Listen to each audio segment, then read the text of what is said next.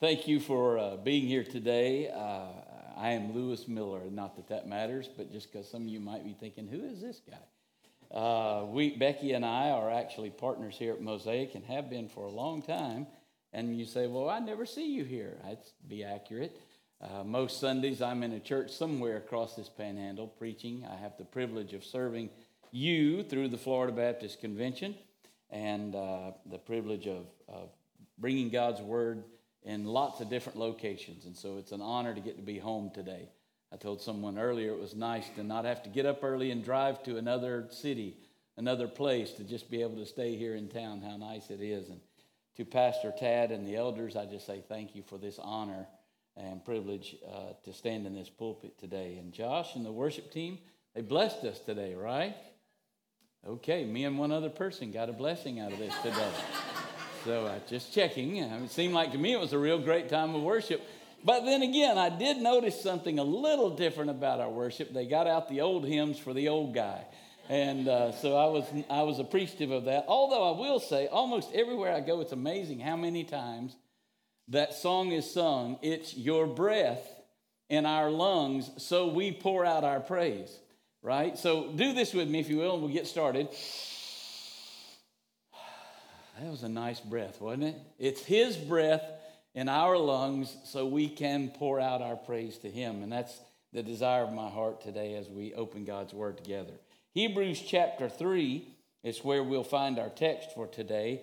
And I'll just share with you a little background for this message and why I feel like this is a word for us today. In the travels that I do across the Panhandle region, it seems to me there's some things missing in the church. And so I was doing a little study personally on urgency and the meaning of urgency and kind of the drivers of urgency and this kind of thing in our lives. And so I read this quote recently from an organizational psychologist, a guy named Dr. Benjamin Hardy. And he made this statement. He said, you don't have a sense of urgency toward your time and purpose when one of four things is missing, or maybe all four. He says, number one, you're not clear on what you want. Number two, you don't believe you can control the outcome or the timeline. Not that any of us are control freaks, but... And number three, you don't know if you can succeed. You can't guarantee. You know people like that? They won't even get involved because they're not sure they're going to succeed. So just never mind. No, I'm out. And then this fourth statement he made, he said, you don't believe it's extremely important and timely. And it was that last one that dragged me to this question that's kind of the driving force behind these thoughts this morning. And the question is this: do we believe the gospel is extremely important and timely? It's two different things, and I want us to think about that for just a second, and then we'll move into our text. Do we believe the gospel is extremely important? I think in most churches where I go, even in here in my home church, you would say yes, right? Amen, grunt, blink your eyes twice if you feel afraid or whatever. You know, somehow communicate with me. I can see you. I love seeing you. It's so nice. Usually I preach to an oncoming train, and so it's great to be able to see you. So I believe the gospel is extremely important, right? The question it raises is it timely? Because some people think, well, you know, it's a good book, Lewis, but it's written way back when, you know, and it's a lot of poetry and myth. And wait a minute. Is the gospel extremely important, and is it timely? Does it speak into our lives today? And, of course, my bias is yes. See, many people in our culture seem to think there's plenty of time to respond to this gospel thing if indeed there's anything really to it. And then there's a whole nother group that gives no thought to eternity whatsoever. And both of those concern me, but my greater concern this morning is that church members seem to have no passion, no purpose, no persistence in communicating and living and sharing the gospel in our lives daily by faith. It seems to me, and again, these are just observations from the life of Lewis, too many in our churches today seem to have fallen asleep in regards to the urgency of the gospel, which is why I chose this text, Hebrews chapter 3. We're just going to look at 3 verses from Hebrews 3, beginning at verse 12. So let's just follow along, and I'll read, okay? Hebrews 3 and verse 12. He says, and just side note, writer of Hebrews, the writer was writing to believers. Okay, so this isn't to like folks far from God. This is to the church. This is to us, Hebrews. We're not Hebrews, but believers. Take care, brothers, lest there be in any of you an evil, unbelieving heart. What? In the church? Let's read that again. Take care, brothers, lest there be in any of you an evil, unbelieving heart, leading you to fall away from the living God. Verse 13, but exhort one another every day as long as it's called today, that none of you may be hardened by the deceitfulness of sin.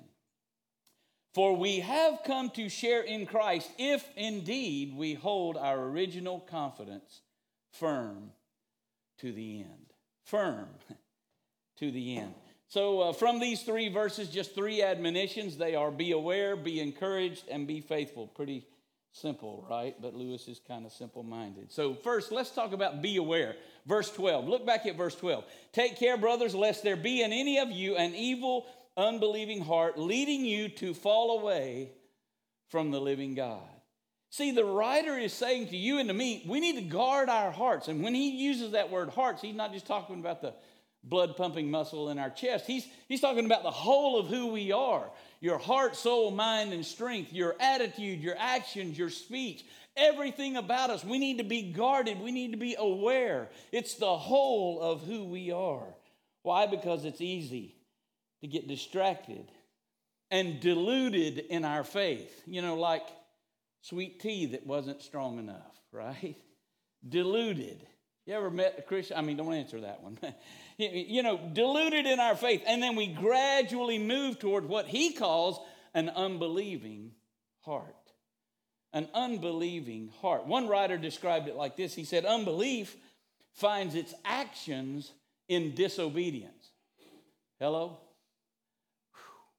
Unbelief finds its actions in disobedience, or stated another way, when we become distracted or deluded in our faith, we begin to dabble in disobedience.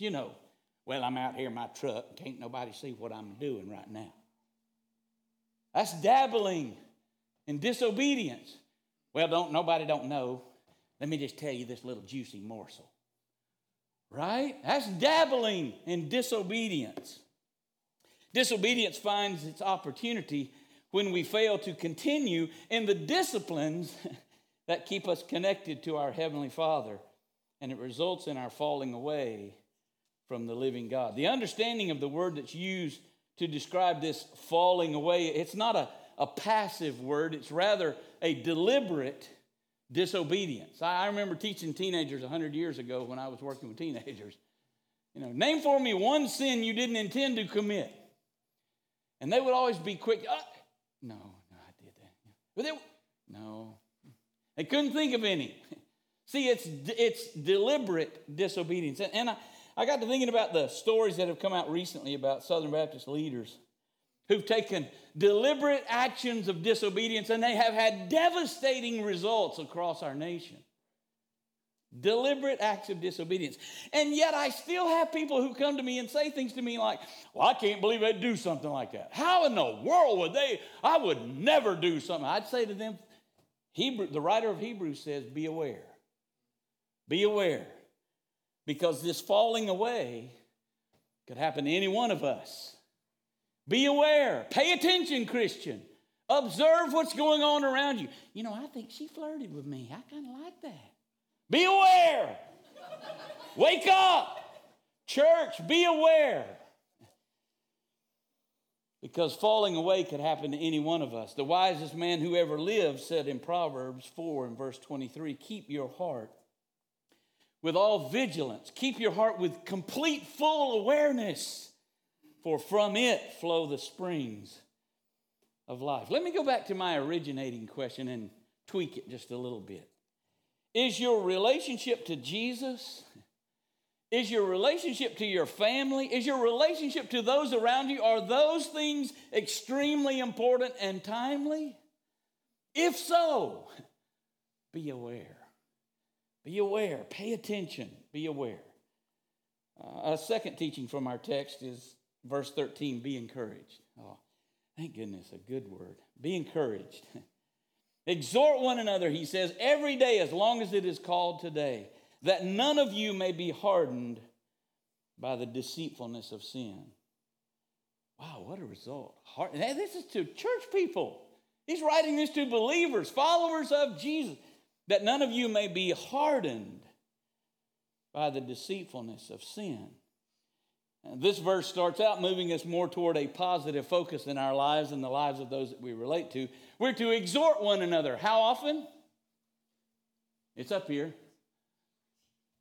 1, 2, 3, 4, 5. Fifth and sixth word. How often are we to exhort one another? Every day. Get up with the attitude. I think it was Chuck Swindoll who said life is 10% what happens to you and 90% how you respond to it.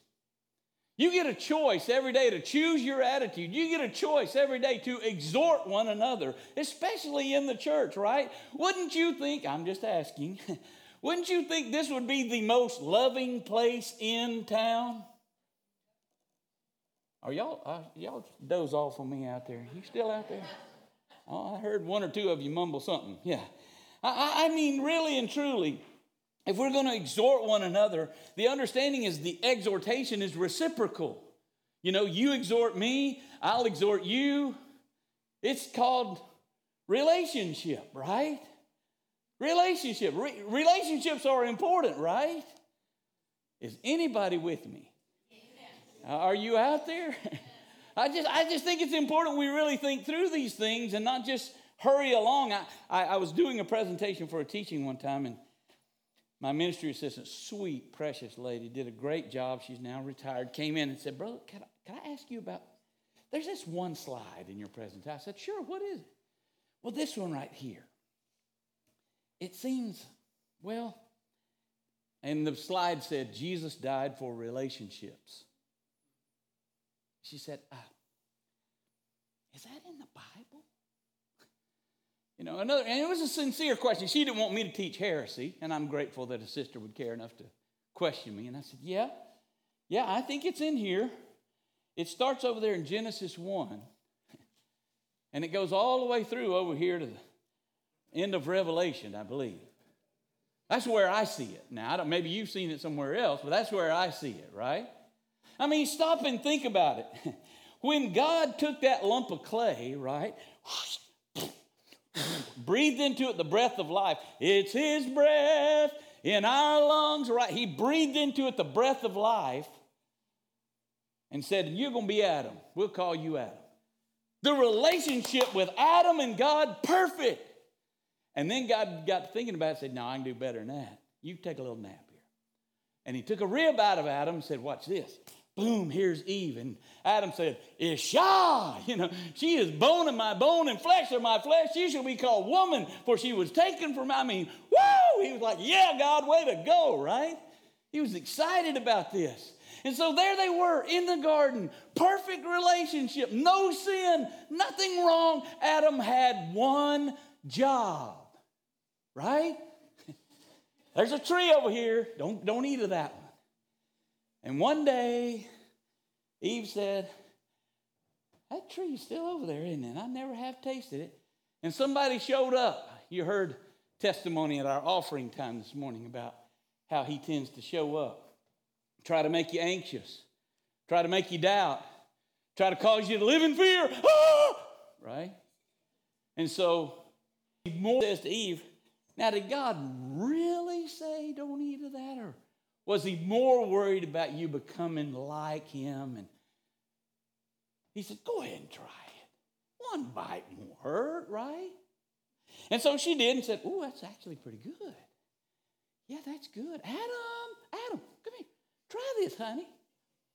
And being the man of God he was, right? Walking close with God, he said, here, let me have some, darling. Right? I mean, so, of course, when he gets confronted by God about this, see what happened? What happened there? What happened in that moment? I'm making it light, but I want you to realize the seriousness. What happened was sin entered the camp. The relationship was broken. The one he created them for, broken by sin. See, we don't take sin seriously enough anymore. We say, well, it's just a little white lie. It's just one little bite. Sin broke the relationship. That was perfect. And of course, when God confronted Adam, he said, well, Lord, it's that woman. You know, if you hadn't given me that woman, sound like a bunch of men I know today.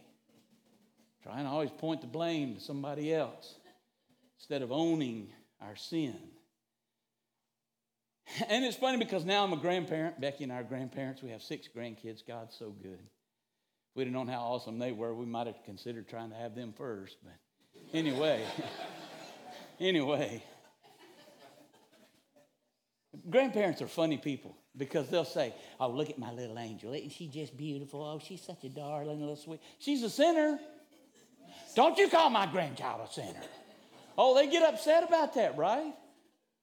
And yet, if you don't believe we are born with a sinful nature that separates us from holy God, you get to serve in children's church next Sunday. They will demonstrate it for you. Right? You with me? Which one of you parents is teaching those kids to act like that, right? Nobody's trying to teach your kids how to misbehave. You're trying to teach them how to behave, right? Why do they do it so good? Because of their sinful nature. We're all born with it. All of us. We're all sinners except for the grace of God. So, relationships really matter. Relationships do matter to God. We're to encourage one another every day, exhort one another every day. God created us for community and accountability. And most of us in Baptist circles say, amen, I like that community. Amen, that means we're going to have fish fry, or peanut boiling, or ice cream making, something. But then when you say that accountability part, well, now, I don't know about that. What does that mean? Well, sort of like, hey, brother, you got stinking thinking going on. Just wondered if you had noticed that. I love you enough to say the way you look at that woman is not right. Right? That's accountability. That's iron sharpening iron. We were created by God for community and accountability. Because why? Because we all have a tendency to fall away, just like the writer of Hebrews said, to become complacent. So what does he suggest we do? Encourage one another every day. Help each other every day. He drives home the urgency that seems to be absent today with this phrase. He says, as long as it's called today. What's the point? The point is this. We have today. The understanding is today will not last indefinitely. Right? Today will not last indefinitely. So you would think that would encourage the urgency in our walk, in our words, in our witness. It's one thing to say, I believe the gospel. I believe the gospel. I believe the gospel. And go out here and live like a wildcat and contradict everything you stood and said you believe, right? We've got to live it. It's got to be our words. It's got to be our actions. It's got to be our attitudes, everything about us. Another consideration of that phrase, not just the urgency as long as it's called today, but another consideration reminds us that as long as it's still called today, there's still time. Listen, there's still time to hear the Father's voice. I don't know about you, but do you see the love of God for you in that understanding of that phrase? See, maybe you're like we get sometimes, and you're begun to fall away from God. I've had guys actually say to me, I don't feel as close to God as I once did. And I had a good preacher friend who used to say to them, guess who's moved? Right? God hasn't moved. He wants you to be close to him. He wants you to walk in relationship with him. He wants you to know him and love him and serve him and please him and desire to become like him. So he's not moved. Could it be we've fallen away? The good news, there's still time. As long as it's called today, there's still time to hear the Father's voice. We can repent and return to God. I drive a lot with the Florida Baptist Convention on the interstate. Every now and then I have taken the wrong exit. That is not a fun thing because it's usually several miles to get back to wherever you meant to be, right? You ever feel like that in life? You know, there was that experience, that occasion, that something that happened. And boy, that was a wrong exit. And man, I got out in the weeds out there somewhere. Good news is there's an on-ramp back. It's called repentance. If we will repent, if we will decide, I'm not going to keep going the wrong way. I'm going to turn and come back to my Father, right? The one who loves me, the one who paid it all that we sang about today. There's time to repent and return. This same Hebrews writer says in chapter 4 and verse 7, today if you hear his voice, if you hear the Father today, don't harden your heart. Don't go all American ego on me. I don't need God. I'm good. I'm good as the rest of these hypocrites in here. Hey, good news. You might actually be better than most of us because we're all hypocrites in recovery. We're trying to overcome our hypocrisy and actually live by faith in Christ alone, right? He is the cornerstone of our life. That final phrase, then he says, that none of you may be hardened by the deceitfulness of sin. What in the world would he have meant there? To me, it's a reminder that while our exhortation can have a really great strengthening effect on our relationships and our community, that exhortation, yielding to the deceitfulness of sin, dabbling in disobedience can have a damaging impact on those very same relationships. In fact, one theologian, Dr. Paul Ellingworth, commented on this verse. He said, the notion of sin throughout the epistle is connected to disbelief followed by disobedience. It starts with disbelief. Wasn't that how the serpent tempted Eve? Now, did God really say? Well, I know Pastor Tad thinks that, but I'm not really sure that's what the Bible says. And I don't know what the Bible says, but I'm not sure. Disbelief that leads to disobedience. So when we begin to disbelieve and fall away from our faith, we become disobedient, and that leads then to unconcern about how my actions affect others around me. I don't really care. I don't care how it affects you. What happens when that's our attitude? Relationships suffer. Community and unity in the church is lost. And some of you may still think, well, I'm not sure, preacher, if that's really accurate, that my behavior affects others. Hebrews 12, verse 15, here's what it says. See to it that no one fails to obtain the grace of God. What does that mean? That no one goes without hearing the gospel, without having the opportunity to open their life to Christ, to follow him in obedience, right? See that no one fails to obtain the grace of God. And then he goes on to say that no root of bitterness springs up and causes trouble, and by it, what does it say? Many become defiled. There's the impact of your actions on others. See, when we become bitter, well, I don't know why in the world she gets to play the keyboard. I can play the keys and nobody's never even asked me. I just don't appreciate it. I'm really bitter about that, right? I mean, that's a silly example, but right? A root of bitterness starts up in me. Well, I can teach small group. I don't know why they think only Jason can do that. I could teach it, right? I mean, not in this church, but in other churches where I go, right? You with me? Root of bitterness springs up in our heart, and many become defiled. Yeah, your actions, my actions, they impact each other. Positively, by exhorting each other every day, as it's still called today, or negatively in this way. So as you do life in the community of God's family called Mosaic, be an encourager and be encouraged, right? It's a choice we get to make. It's a decision, an understanding of who Christ is in us. We can be encouraged and be an encourager to others. Be aware, be encouraged. Last one, be faithful. Verse 14.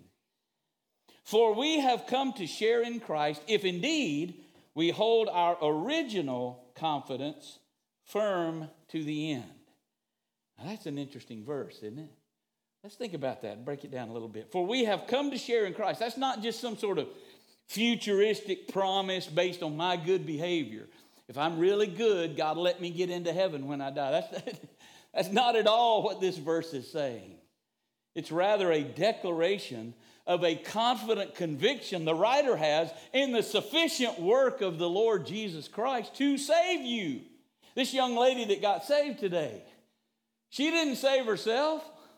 She couldn't have. I remember the story about, I believe it was Dwight L. Moody, this drunk on the streets of Chicago, was laying there in the gutter.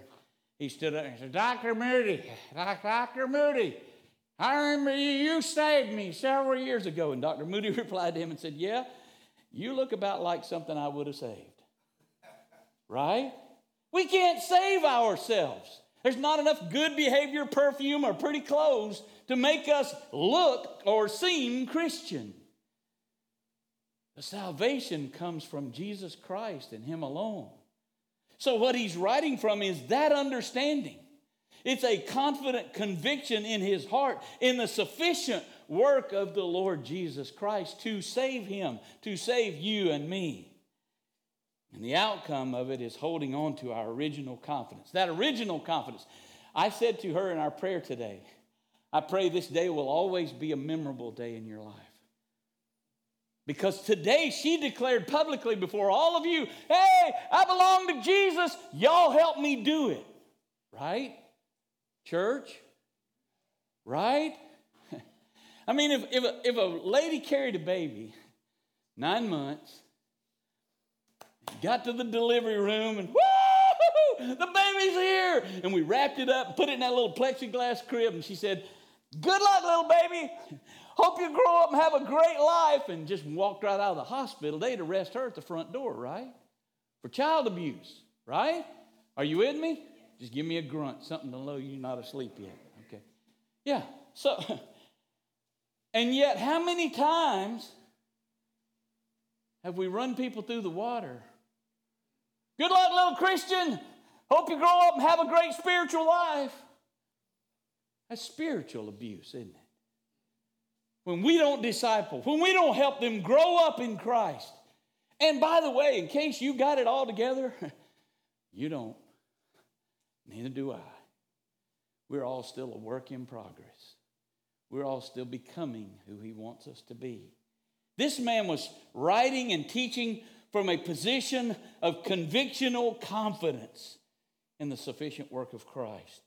It will be our testimony of not only whose we are now, but whose we will be faithfully to the end. Paul David Tripp, in his book Lead, wrote this. He said, between the already of our conversion and the not yet of our homegoing, listen to this, God has given us everything we need to be what we're supposed to be and to do what we're supposed to do. Do you believe that? Let's look at it again. I know I kind of dropped it in here on you. Between the already of our conversion and the not yet of our homegoing, God has given us everything we need to be what we're supposed to be and to do what we're supposed to. Do you believe that? Okay, me and 2 others. Y'all, I mean, think about this. Either God has given us everything we need or we're just wandering, hoping, and grasping, right? No, it's a statement of convictional confidence.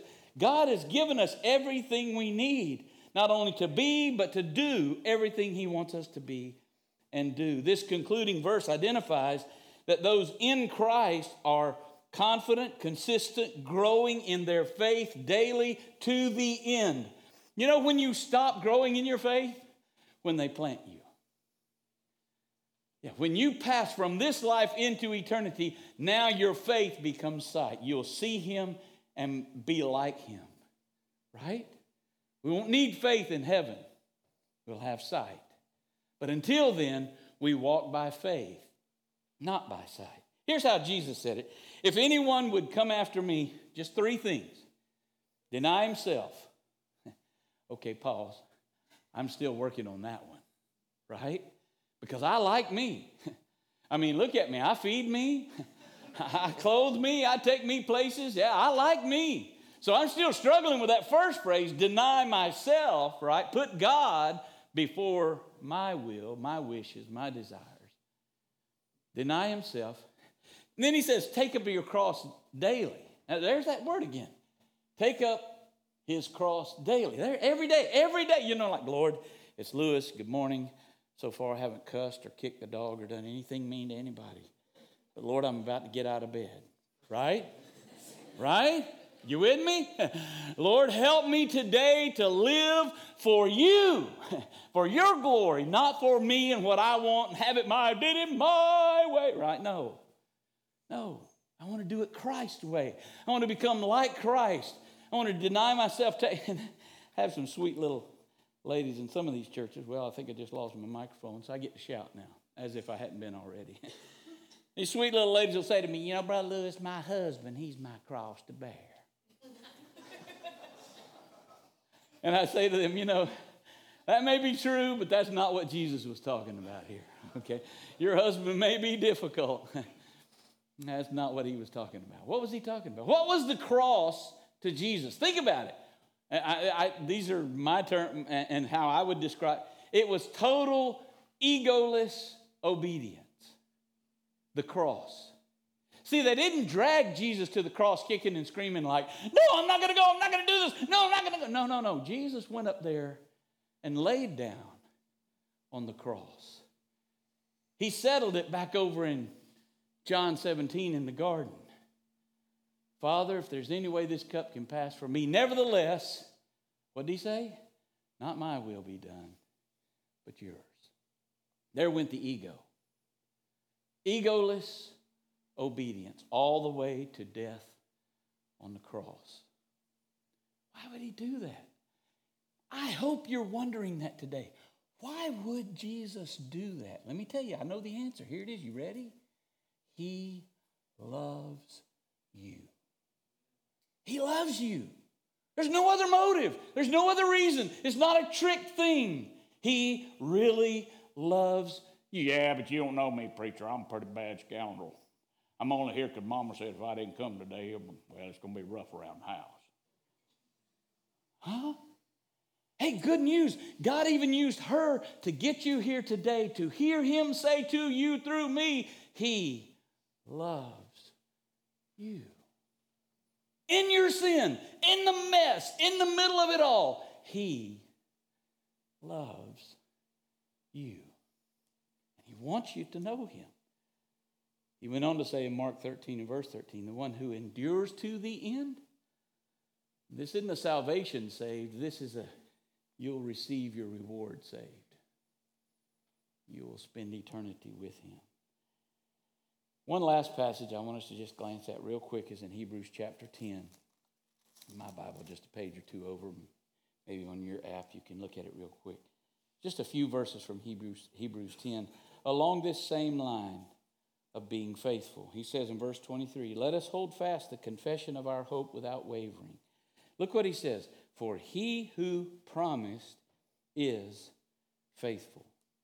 And let us consider how to stir up one another. Buddy, if the verse stopped there, that'd be the Southern Baptist mantra. Let's consider how to stir up one another. We know how to stir up one another, right? If only we would finish the verse. To love and good works. That's what we're supposed to stir each other up to. Love and good works. And then in verse 25, not neglecting to meet together as is the habit of some. Well, I just watch it online, preacher. I'll be there about every once in a while. I'll come by. Not neglecting to meet together as is the habit of some, but encouraging one another. And all the more as you see, there it is again, the day drawing near. All of these passages we've looked at here in this verse 14 and following. All of them are a charge to us to be faithful, a call to us to be faithful. Faithful to salvation, the salvation you receive because of Jesus. Faithful to our daily disciplines and following Jesus. You say, well, I don't really know that much about Jesus. Open this, you'll know all about him. And then I hear guys say to me as I travel around, well, preacher, I know you said I ought to read my Bible, but I ain't much of a reader. Probably ain't read 3 books since high school. Really? Good news. There's an app for that, right? You can put that YouVersion Bible app on your phone, And they pay a British guy in here to read your Bible to you. Punch the translation you like. And the Lord saith unto Moses. Right? I mean, the guy will read the Bible to you. If you're that unwilling to pick up a Bible and read it, they got a guy in your phone that will read it to you. It's that important if you want to have relationship with Christ that you're in His Word. Let me just mention one more about daily disciplines, and I really don't have time to dig in here, but prayer. Daily prayer. I mean, don't answer this out loud, but do you practice that? Can you imagine? Becky and I have been married 46 years. Could you imagine 46 years ago, I told her, hey, babe, I love you. Man, you're awesome. Woohoo! Yes, sir, you're great. And I hadn't said a word to her since then? You think I'd still be here and married to her? No. Why? No communication, right? I've had some other old men. Well, I told my wife I loved her when I married her, and if it ever changed, I'd let her know. I said, hey, buddy, you better give her an update, right? She needs an up-to-date report. Is that love still there? Is the relationship still there? What am I begging them to do? Communicate. When we pray to God, we not only pour out our heart to Him in prayer. I wondered, when's the last time you went to God like this? Hey, God, it's Lewis. I don't have anything. What do you have? You know, with a blank page.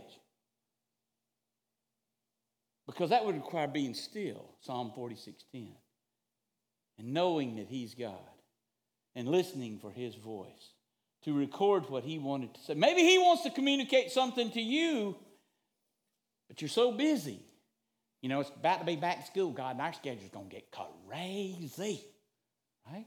Can you find 5 minutes somewhere? Can you find 10 minutes somewhere just to communicate with your Father? He wants to help you with all that back-to-school stress you got going on at the house. I understand. See, we need to be faithful to our daily disciplines, faithful to encourage each other, to love and good works, faithful to gather with His church, the body, faithful to engage in gospel conversation. Gospel conversations are not difficult. If you've had an experience with Christ, it's not difficult, right? You say, well, I just don't know. What they ask me a Bible question I can't answer. Just say, I can't answer that. There's your answer. I don't know. Here's what I do know, right? And then tell them what you do know. That I was blind and now I see. I was lost and now I'm found. Jesus saved me, and He will do the same for you, right? Doesn't have to be complicated. Faithfulness, this faithfulness we're talking about is really learned through the example of Jesus. I go back to chapter 10 and verse 23. He who promised is faithful. Church, we're challenged to finish strong, finish faithful. So can I ask you, where does this text find you today? We'll wrap it up here. The stated assumption of verse 14 is that there's been a point in your life where you received an original confidence that he mentions there in verse 14 in Jesus. Meaning that there's been a time when you, by grace through faith in Jesus Christ alone, were born again. Where are you today? Is that true in your life? You've been born again?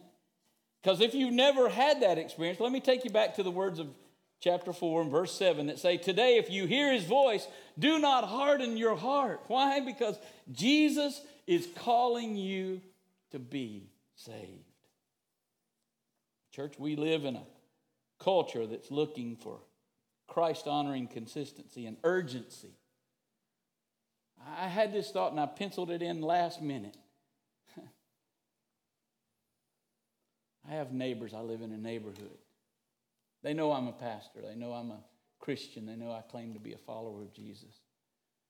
If I don't talk to them about Jesus, about eternity, about knowing Him, and one of them dies, and they're eternally separated from God, wouldn't they be justified to come to me and say, why didn't you tell us? You knew there was a better way. You knew there was more to life. You knew there was hope for eternity. Why didn't you tell us? And I'd make some lame excuse like I hear so often, like, well, I didn't know what scriptures to use. I didn't know what stories to tell. I didn't know what things to say. See, folks, in all of our lives, love takes risks. Love has conversations. So, church, let's determine to hold fast the confession of our hope without wavering. Let's determine to consider how to stir up one another to love and good works. And let's determine to not neglect meeting together. Would you just bow your head there where you are with me? Let's just conclude in prayer here. In these concluding moments, I want you to do an internal evaluation. 2 questions. Would you describe your relationship to Jesus as idle or urgent? And you answer that, you and the Lord. My second question is this. Would you be willing to admit, I don't have a relationship with Jesus today, but I want to today? I want to.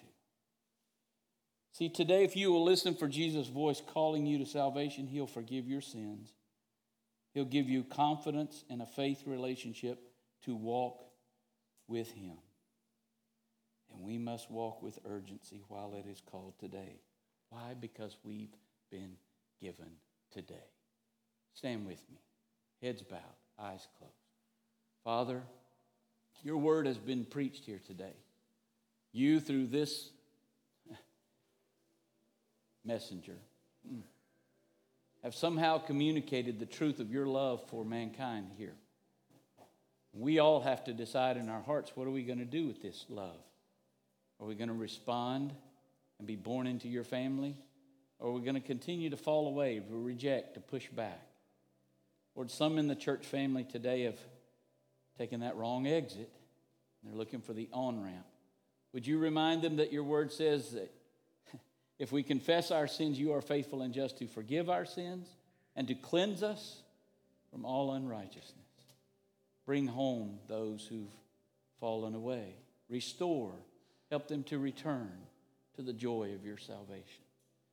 And Lord, for those here today never having trusted you as Savior, would you draw them to yourself as only you, Holy Spirit, can do? We cannot save ourselves. You must draw them. In the moments of this final song, I'll be here at the front, and some of the other elders will be here at the front. And if you'd like to pray with someone, if you'd like, just come kneel at this altar. These altar rails are open here for you to come bring your burden to the Lord. I'm asking you today, would you listen for the Father's voice and do not harden your heart? As they sing, you respond to the Lord.